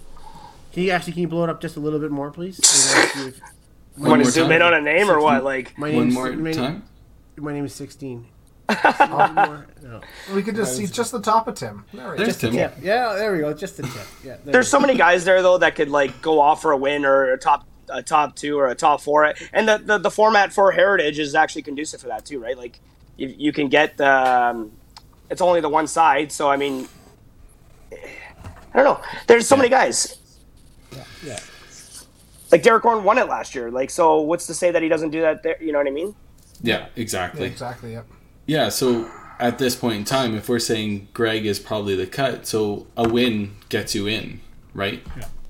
For sure. But now, like, you look at Dexter, like, he has an 85 at 23. To get to that, he's going to have to get one of Greg's numbers, right? So he's going to have to finish midfield, probably top 10. Top. Right? Well, how do Top you 8. guys count it? How do you guys count it for Heritage? Because you've got the 8s and then 16s are not the same, or no? Yeah, so if you get knocked out in your pod, like 8th, then you tie with the other 4 pods in 8th. Oh, okay. Yeah. So then you would split the points for those 4 positions. Right, so it's kind of like the autumn, I guess, theoretically, or no? Because like No, the autumn is all separate. So it's kind of like Oh. if you get knocked out in the 32s on both sides, you split the points with everybody else that's knocked out in the 32s. Okay. Right. What's the points for like a fifth in a pod, and like the first pod? Like, say you make the kite and you go fifth. Fifth in. I can bring that up. We can look at that. Because that would make sense, like to start looking at where people have to finish to kind of lock themselves in. Like if Dexter only needs to go fifth in a pod, that's a big difference between having to make it to the next round. Yeah, I feel like I'm in a similar boat as I was last year. Yeah. I mean, Tyler has to do something. Well, Tyler's okay, but Tyler's fine, probably, I would say. yeah. So if we look at Heritage 2022, so of course it's sorted wrong. Do we answer John's question? What's the question? Question is technically first and second place. Why does Mitch still only get 170 I points? agree. I fucking brought it up too. Because somebody can absolutely dominate the Autumn Open by 400 pins. Do they get more points? No. Yeah. So we It's always take winning the their highest finish on one side. Mitch, we talked about this a little earlier, just a little late in on podcast today. They okay? no, you were not. You were not on when I was there. Like Carrie Snyder said, Carrie Kreitz just changes the rules every tournament. So I don't understand what we're doing here. I was first after TPC. I was in first. Then he changes it 7 times until I'm not first anymore. They're screwing me every time. It's a KK tour. It's a KK tour. What? What? What? Carrie Oh, the Carrie. Okay, I get it now. do. I should have been. They fucked me, Tim. Well, get in line. That's I'm the missing goal. I'm That's missing the points goal. though too. Yeah. You're missing points too? Yeah. I thought I played better this weekend. I didn't get any points. Yeah. No, but that's the exact reason, right? Like, somebody could absolutely dominate the Autumn Open or the Heritage, like not even be And even only have close, the but they option don't have the on the option to run both sides. So how could you award more points for a double bracket tournament compared to Well, the Autumn Open? You can't. Yes and that's no, not though, fair. because if I go to the 8s on both sides, you technically give me 7th. Do you not? What do you mean? Sorry. If I go to the 8s on both sides, don't you guys give me like extra points? That used to be the way. it's your highest finish. So if you lose out in the 8s and the 8s on the other side, you beat somebody that finished 8s with you and 16s on the other side. You would be the higher player. That's why you get more points. Okay. Does that not make sense? Well, the wheels are spinning here because I'm thinking, like, you still did well on both sides, so you still got more points. You did because you went 8s and 8s against somebody that can went 8s and 16s. Yeah, you played better. You should get more points. Yeah. Right. Not wrong, But- Johnny. Not wrong. Right. So I played better than everyone. Yeah, you won the tournament. You get 170 Well, points. So That's the max. Nobody else can win the tournament. Yeah. right, So, right. They can't win the B side or the A side. So that would you go up? So Mitch, it's scaled from 1 to 50 Yeah. based on like your on the best players. So if 2 people went out, like 2 I just people disagree. went out in the 8s, Yeah. okay, They so would tie. they would tie. Yeah. There should You be know a what, Mitch? bonus in there. Mitch, that your bonus is the extra 25 pins over anybody else. That's your bonus. Put a poll out there. Okay, here's the thing, Mitch. I hear there's Don't understand how you can compare Autumn Open and this tournament, and how you can clearly state that you think you deserve more points than somebody that wins the Autumn Open by a lot more than anybody else. Don't get angry at me. No, I Jesus. want to hear it. Jeez, man. Hey, We've been through so much Mitch. together. Now all of a sudden we gotta get angry. This is at each other. 7 years of this built up, and now somebody has a problem with the scoring system? Mitch. If you don't like it, Mitch, create your own tour. Oh, wait, he did. I did. I like this. You know what, John? Your podcast Five starts in- next week. 5 big galaxy. Get on there. Get on there. All right. Maybe this Sorry, is a so good- we're wondering what Dexter would have to do in order to get 52.5 points, let's say. Get what Greg is thrown. He would have to finish 6th in the second last round, or in the second last pod. So 16s. 16s. Wait, 8s or 16s? Sorry. 8. The 16s. Well, second The last second one, last it full goes- pod or the second last? Or the Yeah, second because full you have the pod of 4, right? And then you have the pod of 8, and then the 2 pods of 8. So he would have to finish 6 in that round. Okay. That's not bad. But to better Greg's score, he has to actually finish 5th. Right, so you'd have to finish 5th in that pod. That's tough, man. Like, that's... So wait. So I have to finish 6th in the round of 16, or Yeah. in the round of. Okay.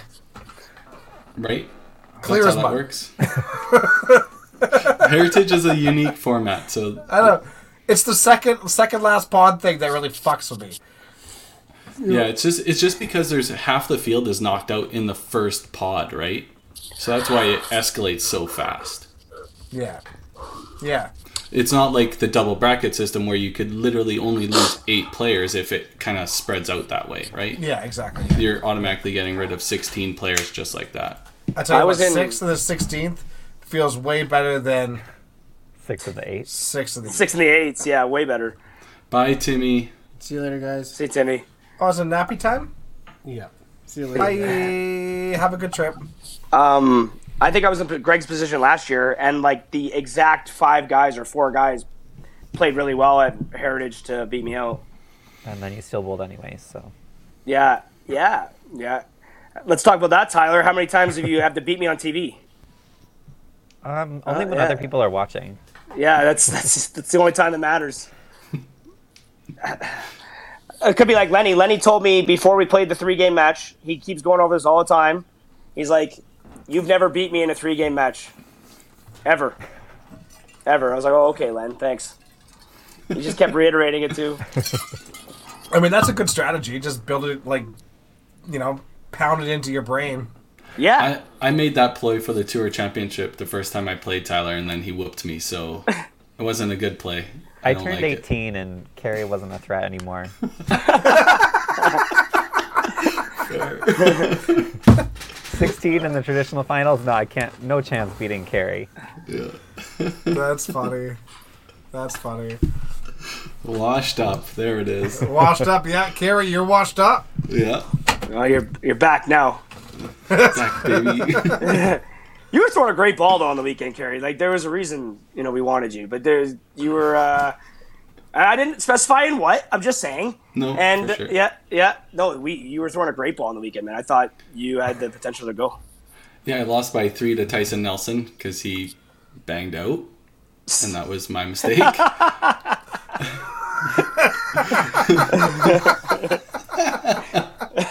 That's really good. I love it. For the podcast listeners on SoundCloud, that was Len and Seth letting Mitch know that he still hasn't beat him in a 3-game match with only 1 to Elaine.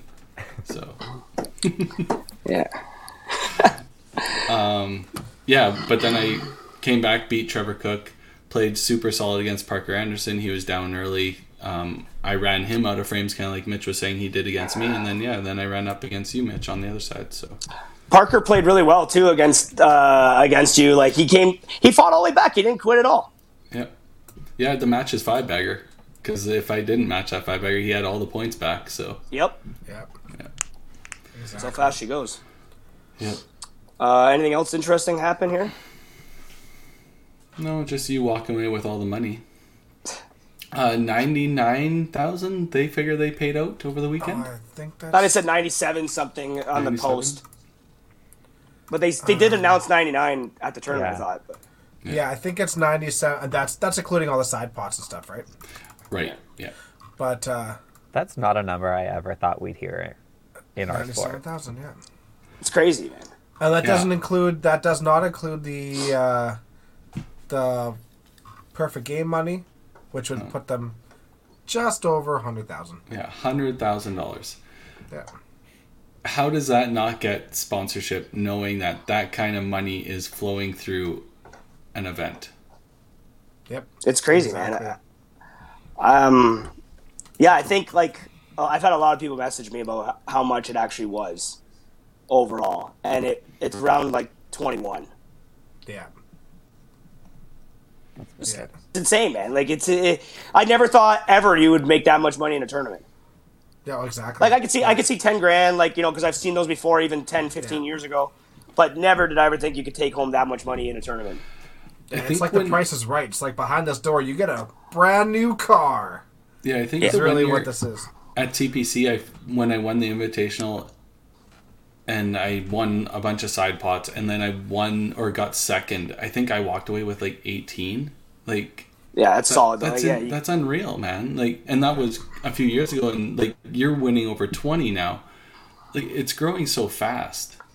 Yeah. Well, and we keep raising the entry fees too, right? Like if they go to say TPC goes to 225 or 240, or Regina goes to 225, or they're already at they go to 240. We could see it where there's 300 entries and you're paying $250. It could be big money, man. Huge money.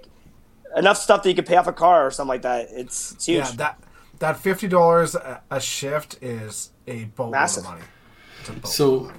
just in reference, I'm not sure how many people watched the PBA over the last decade or that.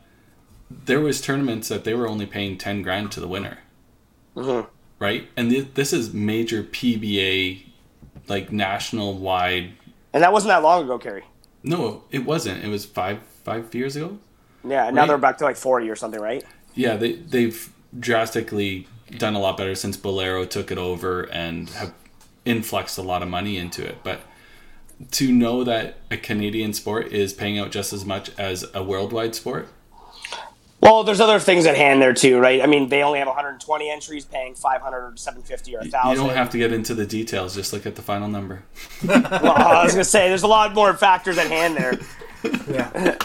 They're paying a lot more for entry too. They're paying $600, right? That's what I'm saying. Some of them are 1,000. Like the U.S. Open's $1,000, right? Yeah. So, But it's all about semantics. It's how you look at it. Just like this is the fourth time in the last 18 years of the Regina Classic that the cut was over 2,200. well, yeah, if they want to say that, it's only the fourth time. It's the last 5 years, but it's only the fourth time. how much higher can it really get, though? Come on. No, I think you're right. I think we're gonna hit a saturation point where it just can't. Physically, it's not possible to have a 2,300 cut. It's just not. It's not there. Yeah. Yeah. No, I do agree with you. There's a point in our game where it's just not possible for people to get better. Like if you took, I'm gonna say it very nicely here. If you took the 20 players that didn't do well at this tournament, didn't do well at all, and you replaced them with the 20 best players in the country that weren't there, would the cut really go up by 25 pins? Yeah, I don't know. Theoretically, I don't think it can possibly do it. Well, Yeah. just look at it year to year, though. It's going up 25 pins every year. Or not that much, but it's going up every year. So to say that you influx that many best players, I think it does go up. For sure. The cut would have been 22.48, I think, if it was a 32. I think that's what the number would have been. What was the cut last year? I was 32 and I was 22.47 and I was behind Wisp by 1. Yeah, So there you 47 was 32, yeah. There you go. So 47, and the cut last year was what, Dex? I don't know. That's what I was just asking. What was the cut?